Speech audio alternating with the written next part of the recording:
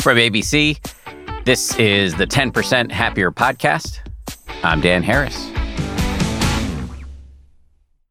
Hey guys, we got a great episode today, one of my favorite interviews in recent memory. First though, a quick item of business. My friend, Gretchen Rubin, one of my favorite people, has a video course and community based on her New York Times bestselling book, The Happiness Project, a great book. And she's offering our listeners 50% off her course. You can use the promo code HAPPIER2021 at courses.gretchenrubin.com. We'll put the link in the show notes. When you join the Happiness Project Experience 2021, and if you use that code at that link, you'll save over $100. The Happiness Project Experience is a 12-month video course designed to boost your happiness without demanding a lot of time or energy.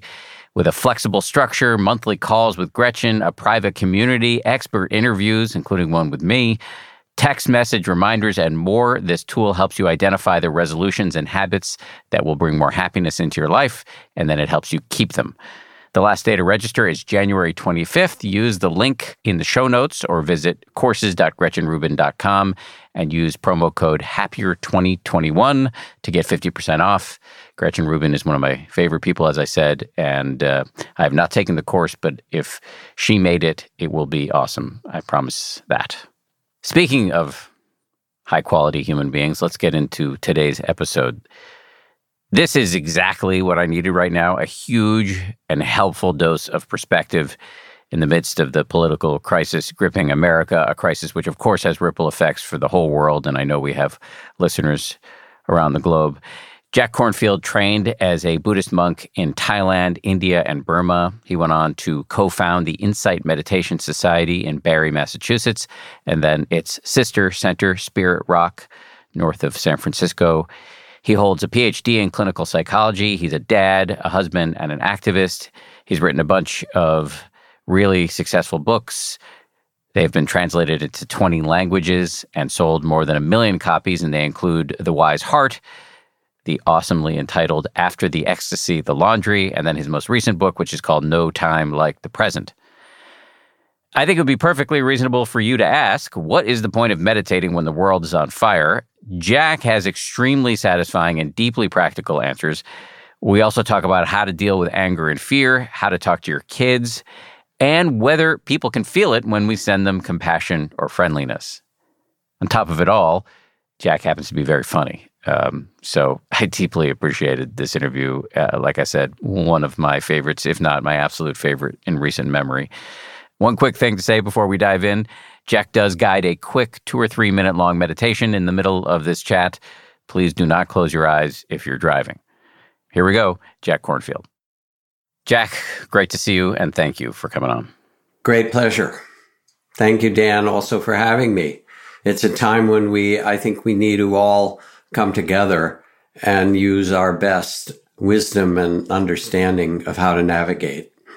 I completely agree. And so let me just start with your mind. What are you doing to stay even in your own mind?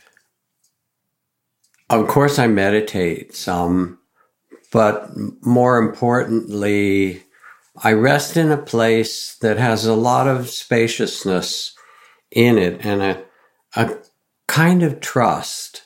I'm old enough at age 75 to have seen revolutions come and go and difficulties arise and pass. And I also see that there's, I guess it was Martin Luther King who talked about the moral arc of the universe being long, but it bends toward justice.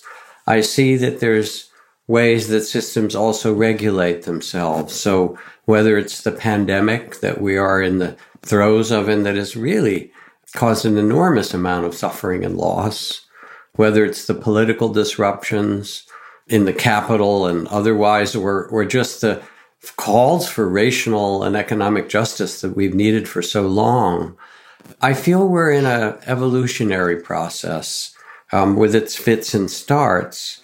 And I think about people like Wangari Maathai, who won the Nobel Prize for the Green Belt in East Africa. She started by planting 1, 2, 10, 20, 50 trees, got other people to do it, eventually was thrown in prison I think that's a requirement for Nobel Peace Laureates mostly. And ended up planting 51 million trees and changing a lot of the face of East Africa. Or Ellen Sirleaf and Lehman Gabowi, also Nobel Prize winners, who said their country, Liberia, used to be known for its child soldiers, and it had these terrible civil wars. And now it's known for its women leaders.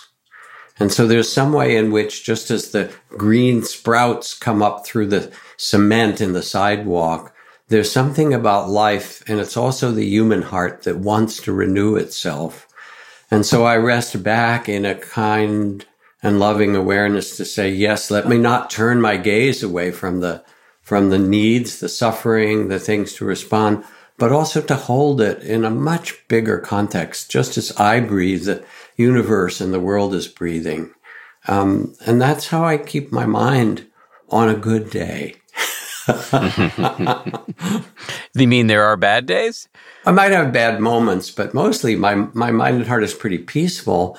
But, there are things. I get a call from my daughter, Dad, this terrible thing is happening at the nonprofit she runs for getting asylum for all these people whose lives are in danger. And what do I do? Or calls from dear friends. Oh, my family has COVID.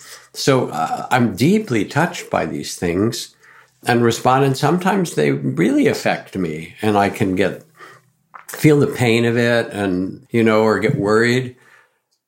But with all of that, there's around it a field of loving awareness of spaciousness and trust that gives a much bigger picture. And I rest there. I'm just going on, in a way, trying to answer your question and also spread it out a little bit.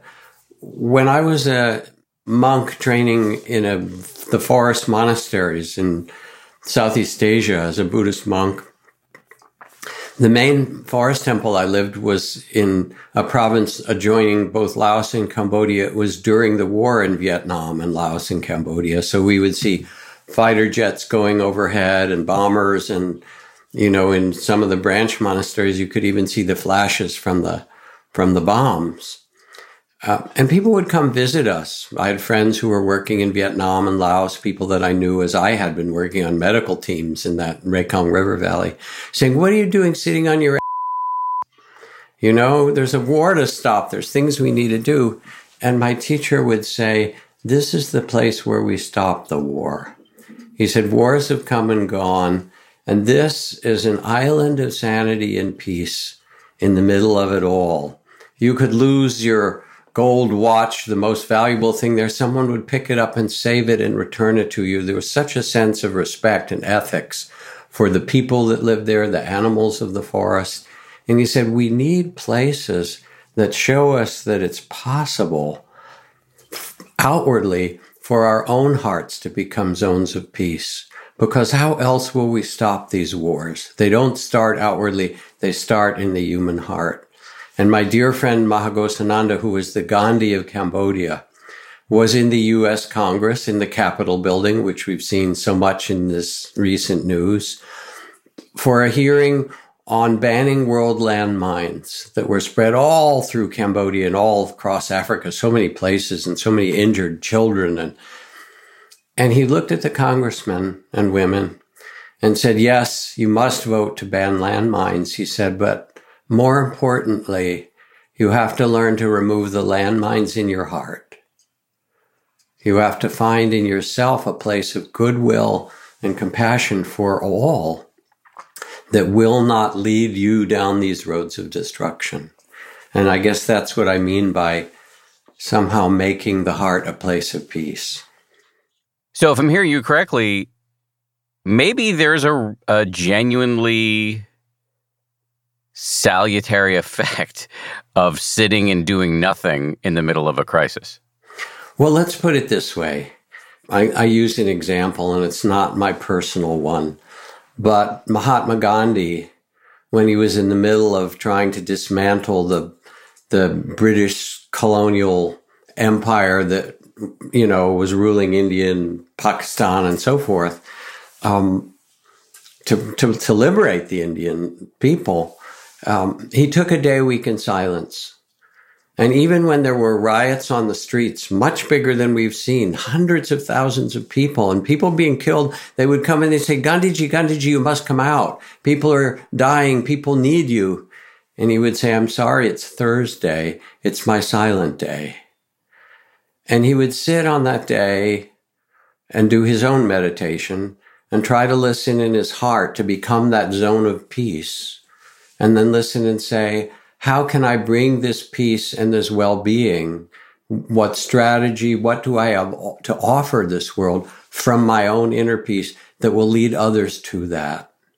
So it's not a question of one thing or another. It's not a question of ignoring or being passive, but it's actually gathering your own courage and presence in the deepest way and then listening to the best intention to say, how can I then respond?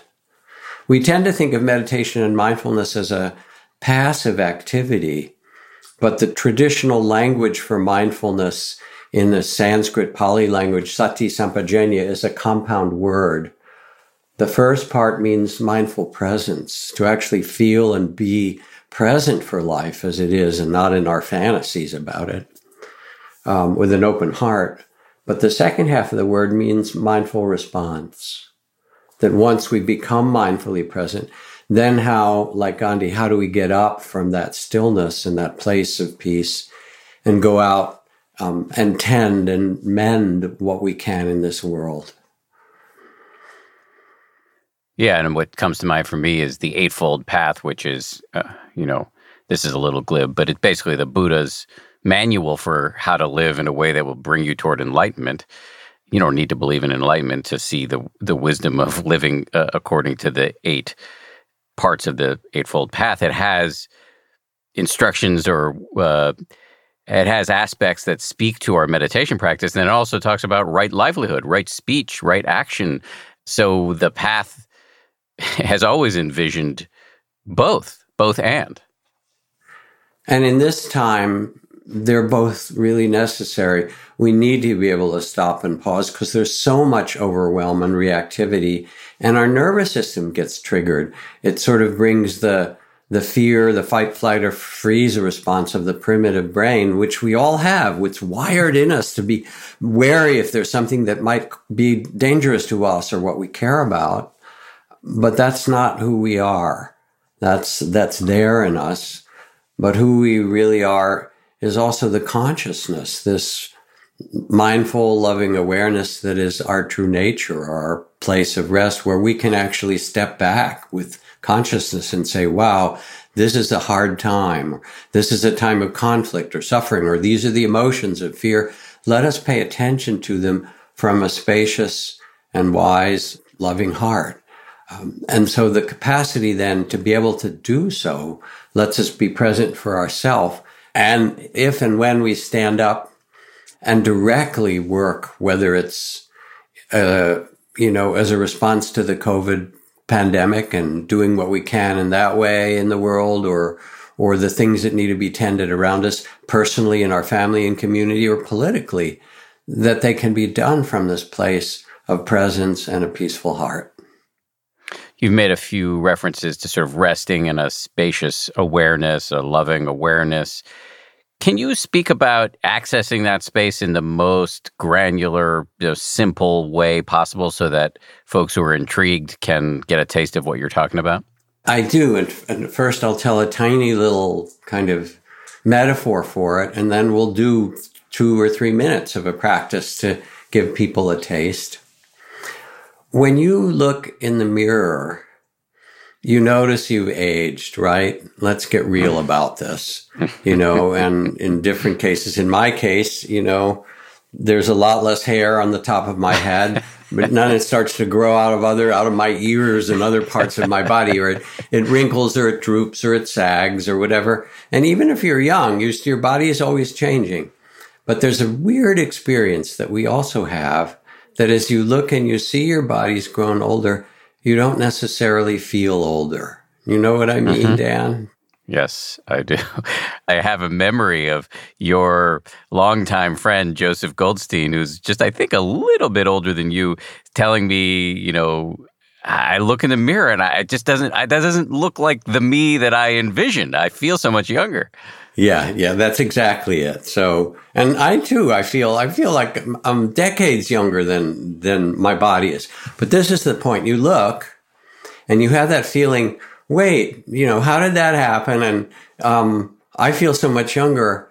And that's because the body isn't who you are. Mm. Who you are is that consciousness that's looking, that's witnessing through the eyes and saying, wow, it's gotten wrinkly, or it's, drooping, or it's lost its hair, whatever it does, it's gotten older. But awareness is outside of time. Awareness is a presence that's timeless. And so in that moment, you're seeing from inside your body, this is who I am, but rather you're seeing from a place of spacious mindfulness, spacious loving awareness that says, oh, as a witness to it, oh, look at the state the body's come to now.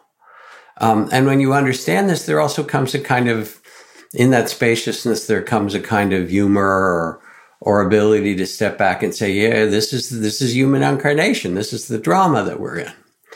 So now, as you listen, and I'll just do it with you, knowing many people are listening, let your eyes close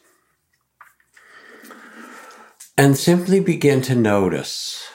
And I'll direct your attention, because we can turn our attention like a flashlight to individual things, to notice first what your face feels like, any tension you carry,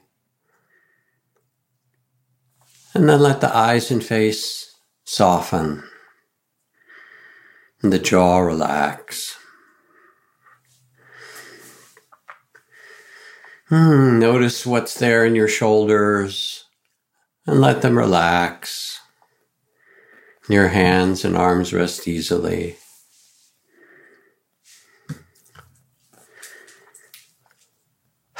And now notice, as you sit, how your body's breathing itself. You don't have to do anything. The breath comes in and out, just like the wind and the breeze moves through the trees outside, wherever you are. That breath of air comes in and out, and you just feel it breathing itself.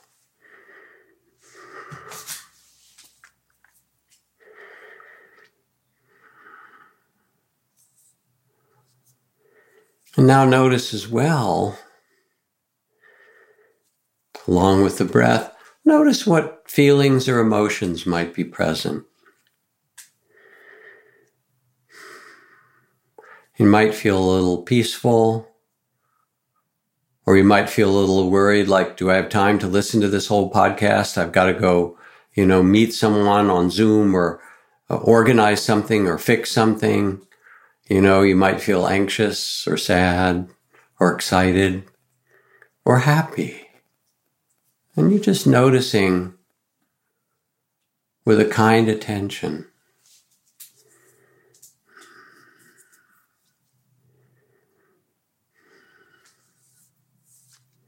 Whatever those feelings are. And with them, there's a stream of thoughts. Evaluation, I'm doing this right or I'm not. I like this. I should be doing something else. Judgments. You can notice them, words and images.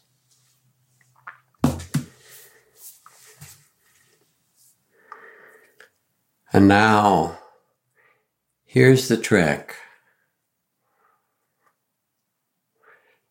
The breath, the feelings, the thoughts, they come and go like waves of the ocean, the sensations. Who you are is the space of awareness, like the sky, that feels the body breathing, that notices emotions arising for a time and passing,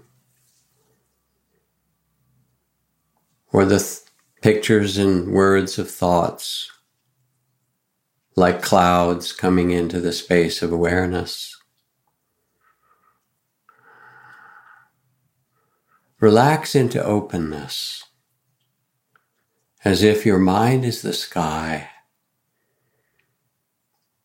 and all the experiences arising and passing like clouds or waves or bubbles in the vast space of your own mind.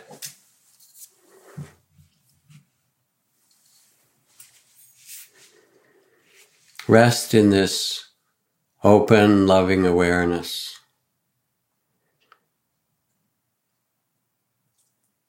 Trust it. Relax into it.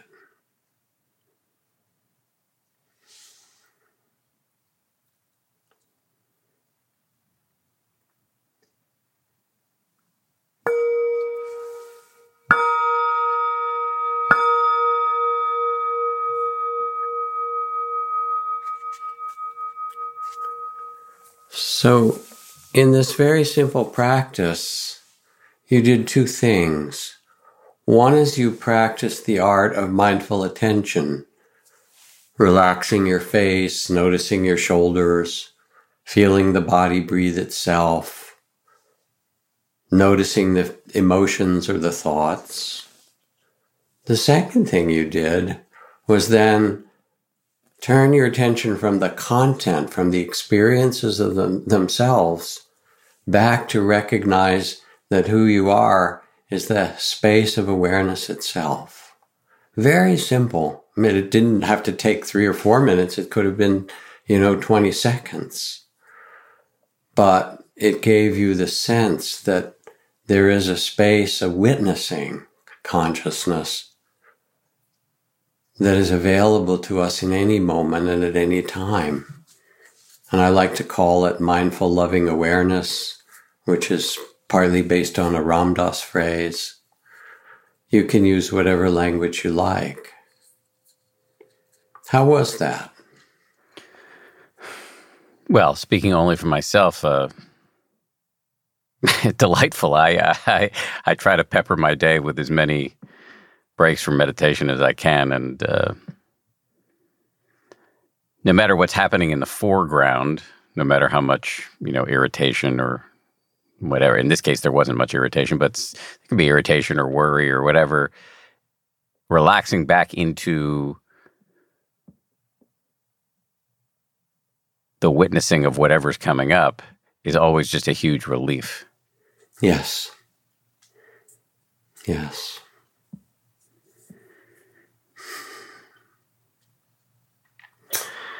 So,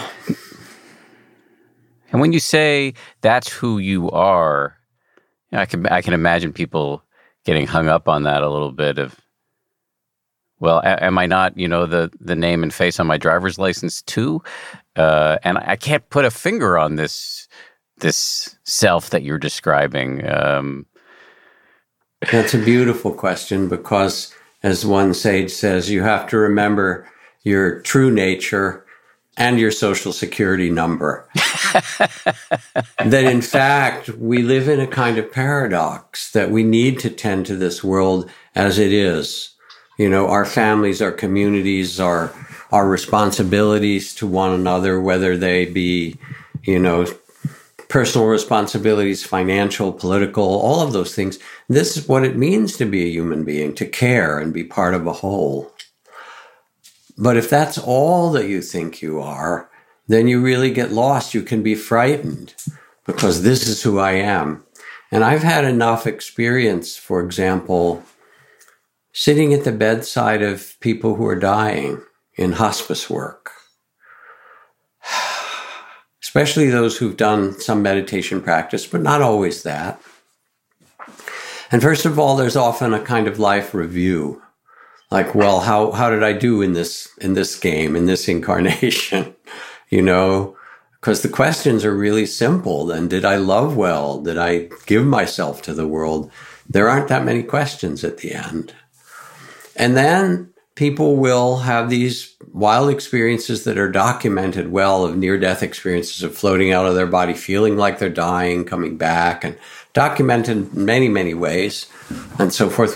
People, paramedics see it at accidents. People will float out of their bodies, and then look down from above, because who we are is not our body, not even our emotions.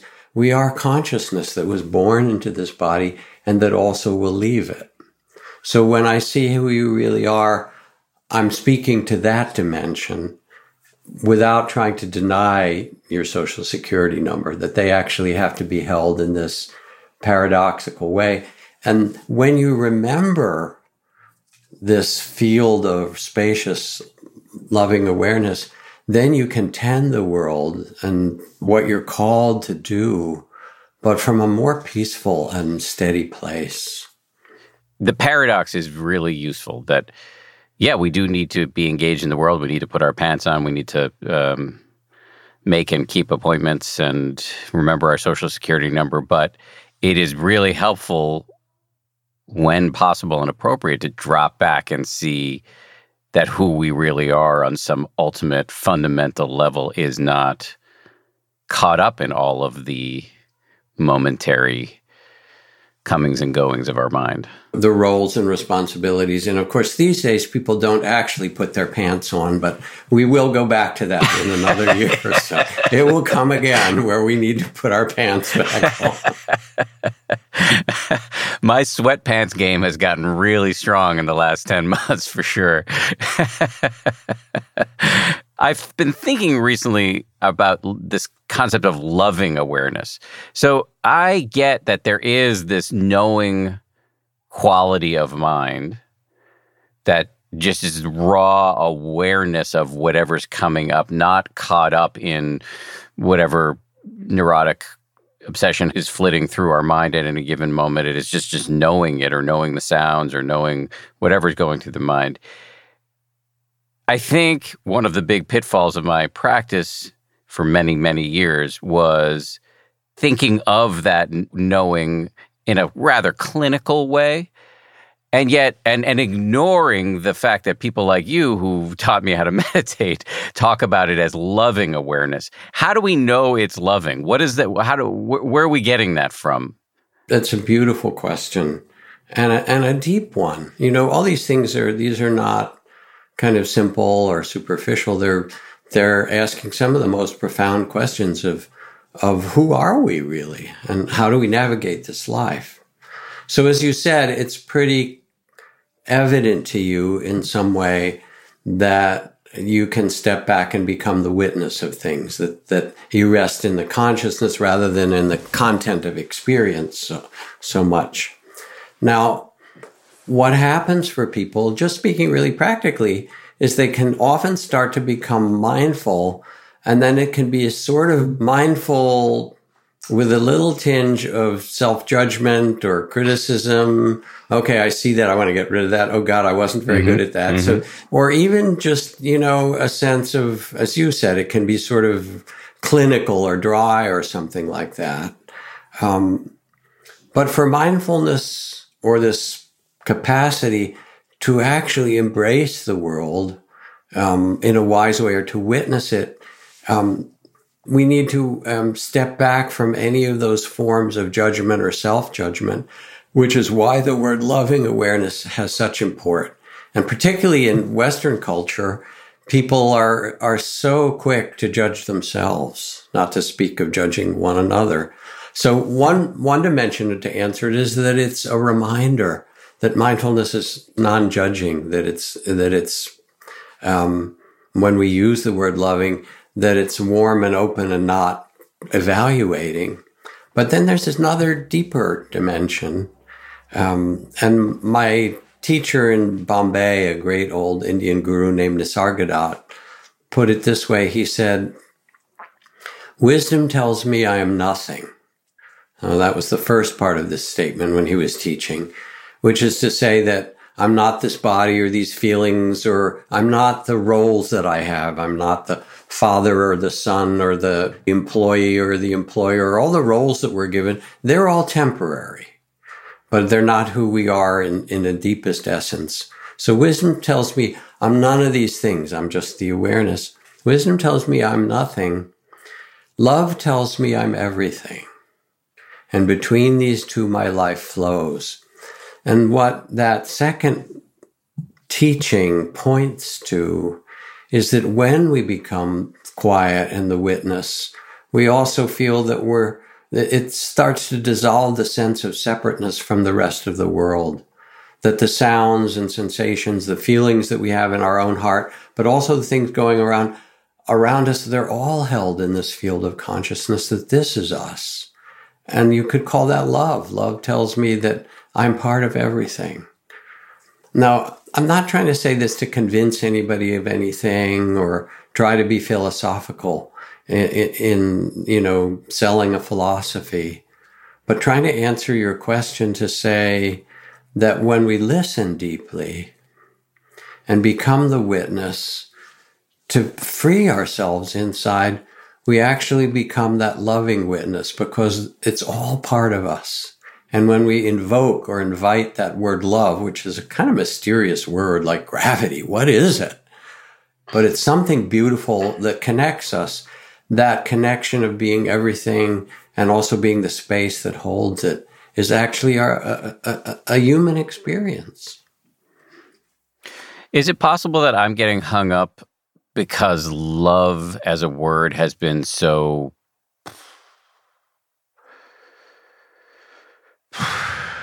misused by the culture, and we think of, as soon as you say the word love, lots of grandiose images from I don't know, You've Got Mail and other Nora Ephron movies come to mind, or big love songs, etc. I love what you're saying. There's another love, and I love chocolate ice cream. And then we have relationships that are love-hate relationships, and we use love for so many things. I want you, I need you. You can listen to rock and roll and you get love in all kinds of flavors. So it's an enormous word that encompasses all these things of our desire for, our connection to, and so forth.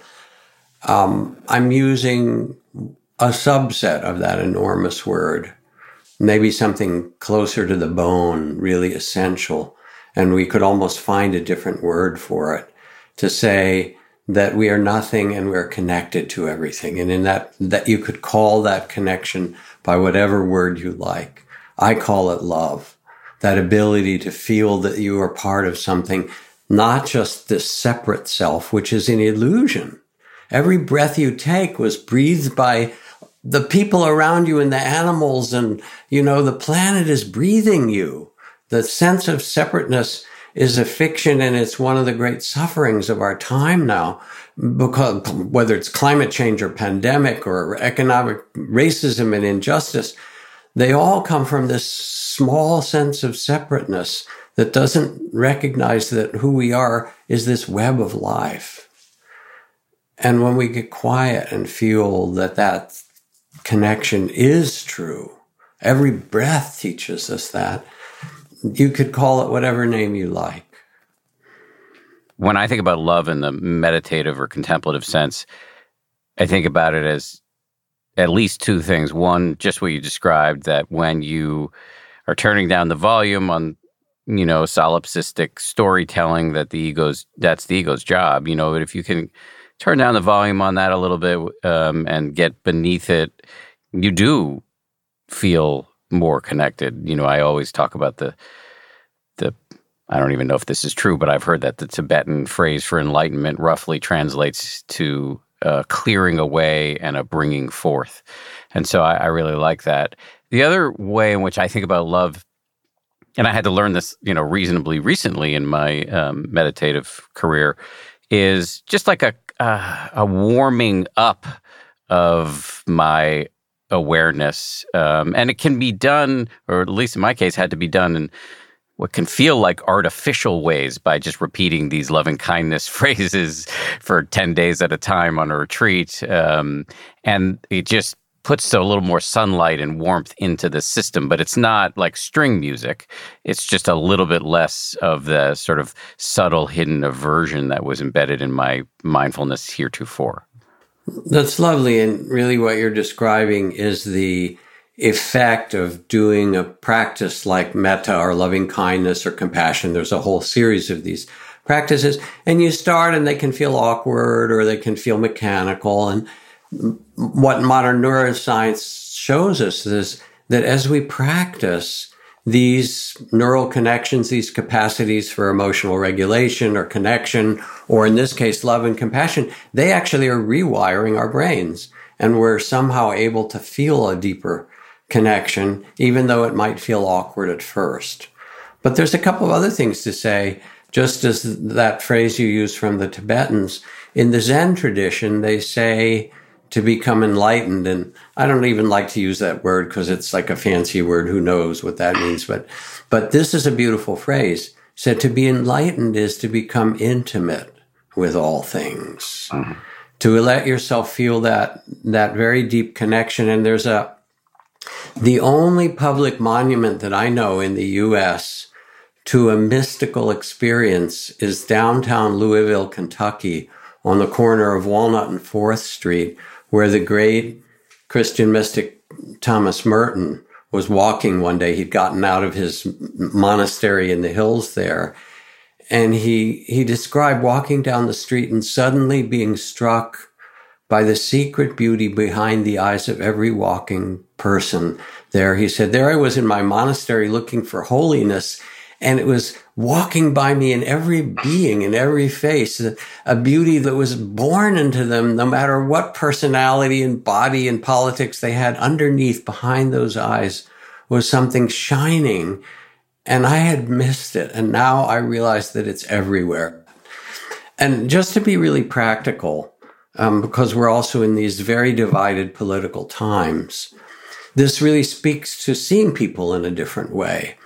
In Colombia, where there has been, 50 years or more of civil war that ended a couple or few years ago, one of the things that the government did in wending their way toward a peace treaty with the FARC, which was the group that were of revolutionaries in the jungles, is they took helicopters and flew over the jungle areas where they knew that the rebels had been living, and dropped out of them photographs of their family members. Many of the people there hadn't seen their family for 10 or 20 years. And here was a picture of their mother, much older now. Here was the picture of their brother or sister, their daughter, what she looked like, And they spread these photos of the families of those as part of a gesture to say, we need to come back together. And it actually made a difference. So this is that quality, again, of stepping out of the sense of separation and realizing that we're part of something larger. And then we can act in a different way and care for it. Doesn't mean they didn't have political negotiations and there weren't things they had to stand up for, but they stood up for them as family rather than as just enemies. Much more of my conversation with Jack Kornfield right after this. Since the riot at the Capitol, we've gotten a lot of questions here on the show about how do you generate compassion for people with whom you disagree. And if it's okay, I'd like to play you a voicemail from somebody who actually lives in Washington that runs along these lines. Yes, please do. Hi, this is the D.C. caller again. Actually, I'm sure you've gotten a number of phone calls from people in D.C. Here's my other question for you. How are you supposed to fill our hearts with compassion and kindness when it is just filled with so much anger and vengeance? Like I genuinely want the massless people to get the coronavirus at the Capitol today. That is a horrible thought, and yet it is true. I don't understand how we are supposed to react with compassion. So you're tossing me that question, huh? I figured better for you to answer it than me. Yeah, no, I love her honesty. There's something so straightforward about it, seeing all these people without masks and wishing that they would get the virus. There's some part of us, the more primitive part, that also revels in revenge in some way. And I've seen this even great spiritual teachers. This spiritual teacher I knew who had just broken up, been really betrayed by their partner in some terrible way and broken up. And they were trying to be loving and kind and all of that, but it was really a terrible story. And I remember looking at them and saying, I said, I know you're going through a hard time. Have you considered revenge? And this huge smile came across their face because they had, but of course, and I wasn't suggesting that they do it. But what I was suggesting is that in some way, that when our heart opens, we actually have to feel all the things that come. And all of the things that she spoke about come actually because she feels fear and she feels pain. How could this happen? She's worried. She feels hurt that these people are hurting, whether it's hurting the democracy or hurting one another or hurting the community. And so a response out of that is anger. How dare you? And I'm not saying anger doesn't have its place, but underneath the anger, she's angry actually because she cares. And that's the deepest truth, that she actually cares so much. And all these emotions come from that. The point isn't then to be loving and say, oh, compassionate for them, although you might be. The Dalai Lama said, your enemies, they are your best teachers. They show you how to learn real compassion and patience. But I think that that's a very advanced perspective. I think for the woman who called in, and I respect her honesty, the first step is simply to not hate these people. It's not to love them or not have compassion, but to realize that you don't want to carry revenge and hatred because it poisons your heart. That if you go through the day hating this person and hating that group, and wanting revenge and so forth, if you actually live there, if they don't come as visitors, but you invite them in the table and make them a meal and so forth, it's toxic. It poisons you in some way. So the word actually is non-hatred, is to step out of that place and realize I can witness this. I see the tragedy of it, that these people are so caught up in their beliefs and in their emotions of anger and fear and so forth, that they're willing to hurt other people out of their bitterness and out of their ignorance and confusion. You see it. And really what you're seeing is ignorance and delusion. This is what Ajahn Chah said, the real culprit is ignorance itself. And that's where it leads to some tenderness of the heart, to see that it doesn't mean you accept it or approve it in any way. In fact, you can say, I will stand up and do whatever I can to prevent this harm from continuing. Whether it's in the pandemic, I'll do what I can to make sure that masks aren't politicized and people actually realize that we are responsible for each other's lives, whatever way I can, or politically. But I also will not contribute to the hatred. I'll say this is ignorance and pain. I see it for what it is. And who I am is better and bigger than that. Who I am, has a certain dignity and nobility. And this is what I want to be and carry into the world. And we can't fix it all, but it gets fixed by each person mending the places that they can touch with their life. There were two things I heard in there that I found to be a relief. One is it's okay. That's the way the mind works. And you can love, and again, in the meditative sense, your own rage. And you can see, and this is a bit more intellectual, but you can see that at the root of that, all of that rage is because you care about other human beings, you care about this country, and you don't want to see a bunch of dysregulated people rampaging through the heart of our democracy, defiling it. Yeah, thank you for that. And obviously you do care.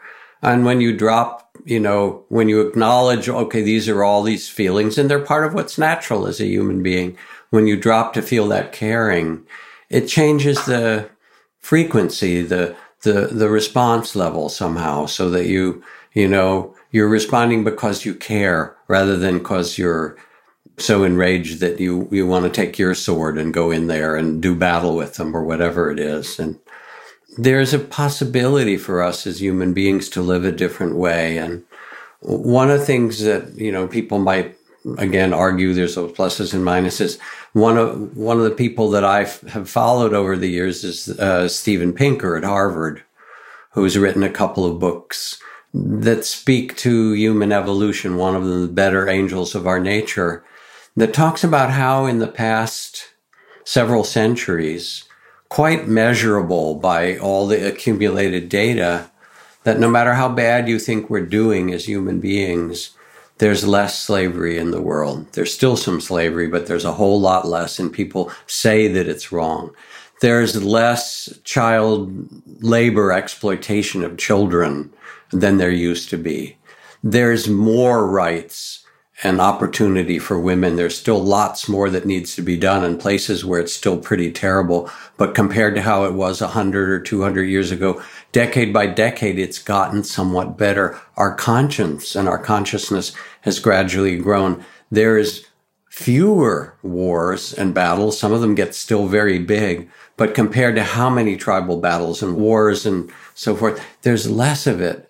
And so we can also see that even though some of this is part of our human nature to be in conflict with one another, we are also little by little learning to use these other dimensions of our own mind and heart and to live in a different way.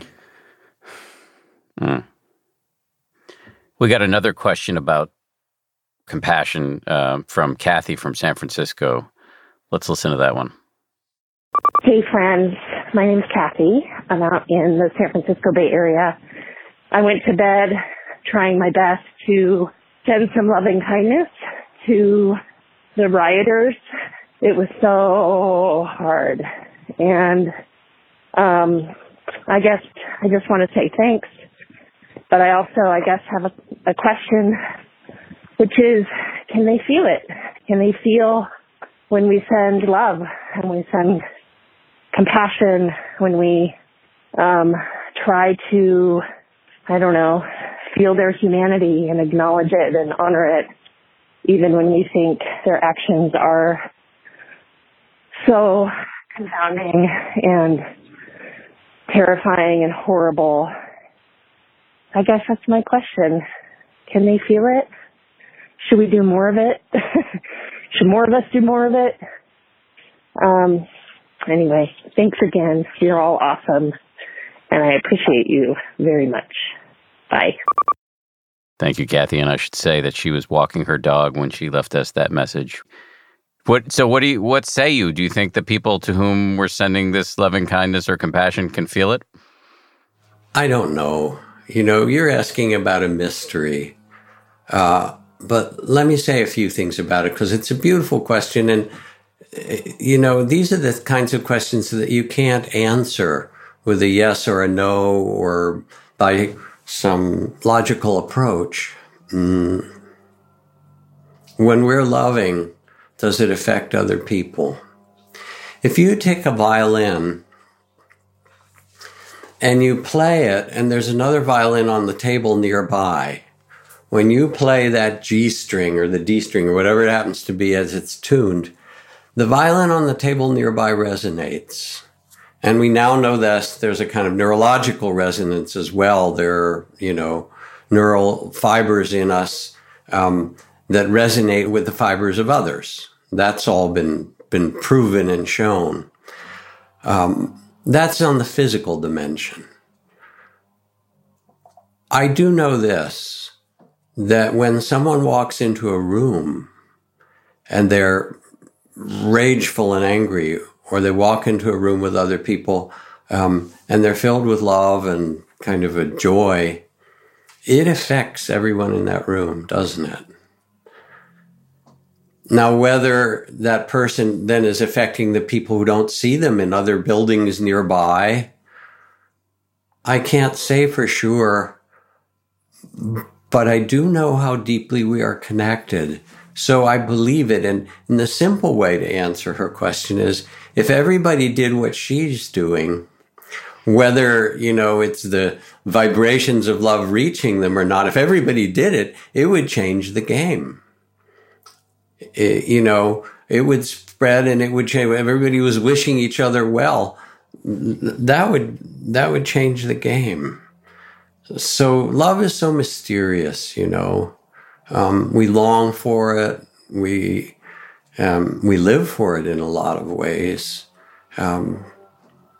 And to live from that place, to find it in ourselves and wish well. And wish well doesn't mean, I can do that for anybody. I can picture the worst dictator in the world, people who are causing suffering, and I can wish in my loving kindness practice, may you find peace in your heart. May you live with greater compassion for yourself and others. I can wish that for anybody. And if enough of us live in that way, we really start to affect all. The other night, I got called by a friend to go over to another part of the area where I live to watch what's called a murmuration of starlings. And the starlings are a kind of mixed blessing as a bird because they also can be very destructive to other avian life. But a murmuration, I didn't even know the word. I love it. It's like an exaltation of larks or something. We have all these great vocabulary. Was thousands of starlings who came out around dusk and would fly together the way fish will school in these enormous clouds of a dance and making all kinds of beautiful forms in the sky and circling together. And I thought, wow, if only we human beings could kind of dance like that. It was, when there's enough of us, it starts to make a difference. What I might say is, yeah, it'd be great if generating compassion or loving kindness or whatever, friendliness toward people with whom you disagree. It'd be great if it made a difference, but in some measurable way externally.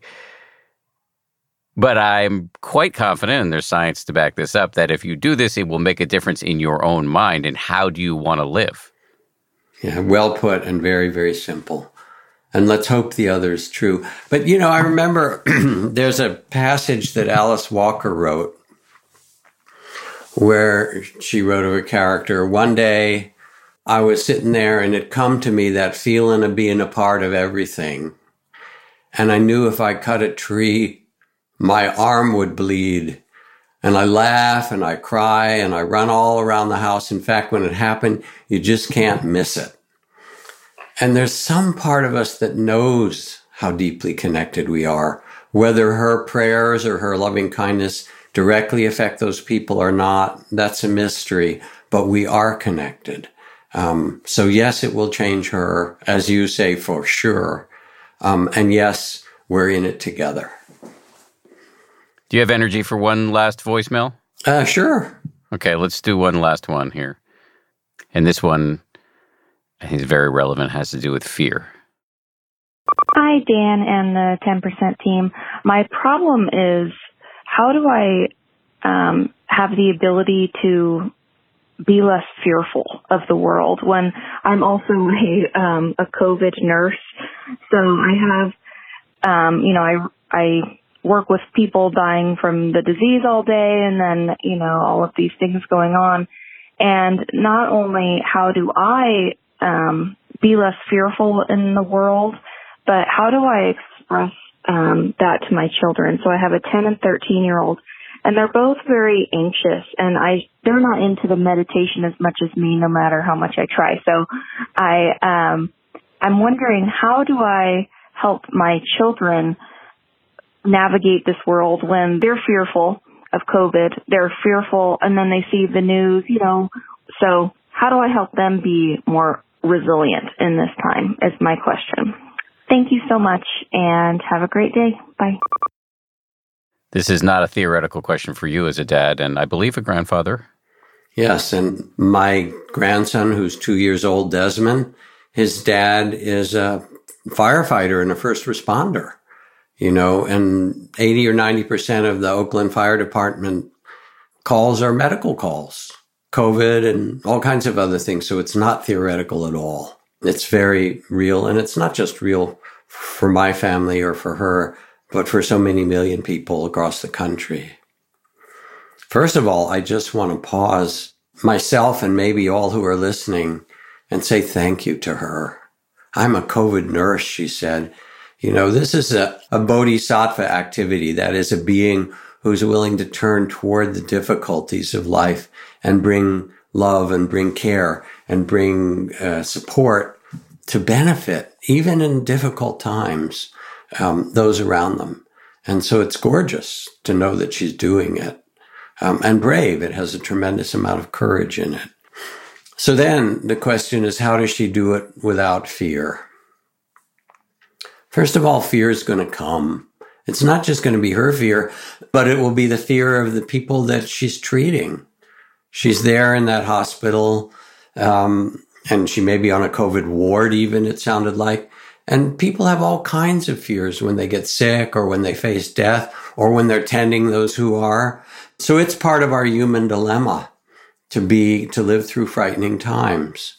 And I think the first step is just to be able to step back and acknowledge, almost as if to bow and say, fear feels like this.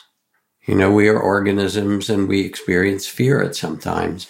And the minute that you say it's okay that fear can arise, already you're shifting a bit more to that space of loving awareness to say, this is what fear is like. Palms get sweaty, certain anxious thoughts come through, the belly gets tight or the diaphragm of breathing changes. This is what fear feels like. Then the next step for her would be to hold that fear with compassion, not trying to get rid of it, but to realize that the poet Hafez, the great Middle Eastern poet, said, fear is the cheapest room in the house. I'd like to see you in better living conditions. So to acknowledge the fear and then to realize that it doesn't have to rule the world or rule the roost. That yes, the fear is natural and it's trying to protect you. And you can say, okay, now I know you fear. And then you can say one more thing. Thank you for trying to protect me. I'm okay just now. Thank you for trying to protect me. I'm actually okay now. Because fear is always about the future. As Mark Twain said, my life has been filled with terrible misfortunes, most of which never happened. We get frightened in our stories of what will happen. So once she learns how to be in the presence of her fear and say, it's okay. It's not who I am really. It gets triggered, but who I am is so much bigger than this. To acknowledge it and step back from the fear and feel how much she cares and how much courage she has to go to work and how we're all supporting one another as best as we can, each in our way. Then she can sit down with her children and say, I know you get afraid too. People around you, this is what happens. This is what fear feels like. But we human beings have lived through this before. For thousands of generations, we've lived through earthquakes and pandemics, and political upheavals and tornadoes and tsunamis. We know how to do this. It's in your blood. It's in your genes. Your parents, your grandparents and great-grandparents going back, they knew how to survive, and you do too. You don't need to worry. First of all, COVID hardly touches or bothers anyone at your age. At 10 or 13, it's very, very rare. You're more likely to get harmed when you're out on the street from traffic accident. So personally, you're okay. But more than that, you need to know, as I do, that we know how to do this. And I'm part of a team that's showing how this is possible. 100 years ago, the most famous person in your business, Dan, was H.L. Mencken, this great political commentator who said the whole aim of politics is to keep the populace alarmed by an endless series of hobgoblins, most of them imaginary. And so she also needs to tell her children that the media and politics are trying to frighten you. But while there were, hundreds of people who entered the Capitol, there are hundreds of millions of people who did not and who would not. And there's so much goodwill in this world. And yes, there are small groups of people who take power in different ways, but it's not the end of the story, and you really can trust. And to be able to say that to your children, you have to find it in yourself. And to find it in yourself is a way not so much of calling out and saying who's bad and who's wrong, but calling in and saying we're part of something so much bigger than that. We know how to do this. Beautifully said, and very much appreciated. Is there anything I should have asked but didn't? Any places you wanted to go where I failed to lead us? There is somewhere I'd like to go, because we're talking about steadying the heart, finding time to practice and become mindful, or do your loving kindness practice, compassion practice, breathe, sit, and so forth. And then we talked about trust, and like our last caller, turning toward that which is difficult rather than turning away from it, acknowledging it, saying thank you to the fear or to these things for trying to protect me, and learning that we're so much bigger than that, so much better than that. So then we get to mend. But it's not just our individual families or the hospital where we work. There's also something national that we need to do. Because in a certain way, we're still fighting the Civil War. It's in our DNA, somehow our national DNA. And you can feel it with the white supremacists, but more than that, and the fears in so many ways of the other, the immigrants or the communists or the Mexicans or the blacks or the whatever. We have all these fears.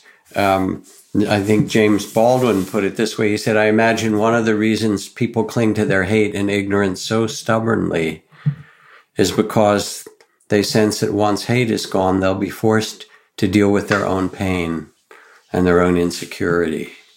So we put it on others. But there's another way. And I look to South Africa as a model. And admittedly, there's still a lot of difficulties, as there are in every society. I look to the truth and reconciliation process and feel like there's something that's needed in this country. And there's a nascent process, a beginning process. I don't think that we're ready quite yet as a nation to do it. But it can start in towns and in small communities, where we can begin to have truth and reconciliation panels that speak about what's happened to people in past generations and up to the present day because of the kind of fears, and then out of them the terrible racial injustice, everything from lynchings to all kinds of other ways people have been treated, to say, let's tell the truth about this so that we can chart a new course. And it feels like as a nation that we need to find rituals and processes that allow us in our communities to begin to talk about things that have divided us and to tell the truth about them. We need to bring those into consciousness in our ways and use the very power of compassion and of a kind of profound and deep listening to one another. Because underneath all this, as James Baldwin says, is our pain and our insecurity. And we're all insecure. It's the poet Rilke who said, it's upon your insecurity that you depend. And I think what he meant by that is that every time you drive down the street, the fact that people stop at the red light so you can go through the green light means you still get to continue your life. Every time you go to the grocery store and all those people who are still willing to come in despite COVID and, carry and package and move the food. You depend on them to take care and keep it clean. Ultimately, it's upon our vulnerability that we depend. I think that was actually the line. We are vulnerable. And rather than trying to hide it, we can look at each other in a different way and say, well, in the past, we handled our vulnerability by fighting with one another because we were too frightened. But there is another way. You sit, and then you sweep the garden of the world. You quiet the mind and make your own heart a zone of peace. And then from that, you get up and reach out and tend that which you can. This has been an absolute pleasure. Time very well spent, for me at least. To you all the way out on the West Coast, I'm sending you love from the East Coast. Oh, I feel it. It's vibrating. It works. Maybe it's through Zoom, or maybe it's from a deeper magic, but it makes me happy. And it's always a pleasure to talk with you. And I have so much respect for what you're doing with 10%. And what changed your life is now changing everyone else's life. And I'm sure people joke with you often. It looks like maybe you're up to 25 or 30, but who knows? I'd have to talk to your spouse to get the real story. But anyway, thank you, my friend. It's a pleasure. Likewise. And speaking of spouses, please give my best to Trudy. I will. Take good care. Bye-bye. Thanks again to Jack. Really grateful to him for spending time. Grateful as well to the people who've been working incredibly hard to respond to the political crisis in the United States with a series of special episodes. The team is led by the magnificent Samuel Johns, who's our senior producer. DJ Kashmir is our producer. Jules Dodson is our AP. Our sound designer is Matt Boynton from Ultraviolet Audio. Maria Wortel is our production coordinator. We get a massive amount of really helpful input from TPH colleagues such as Jen Poyant, Ben Rubin, Nate Toby, and Liz Levin. As always, a hearty salute to my ABC News comrades, Ryan Kessler and Josh Cohan. We'll see you all on Friday for a bonus from the one and only Jeffrey Warren.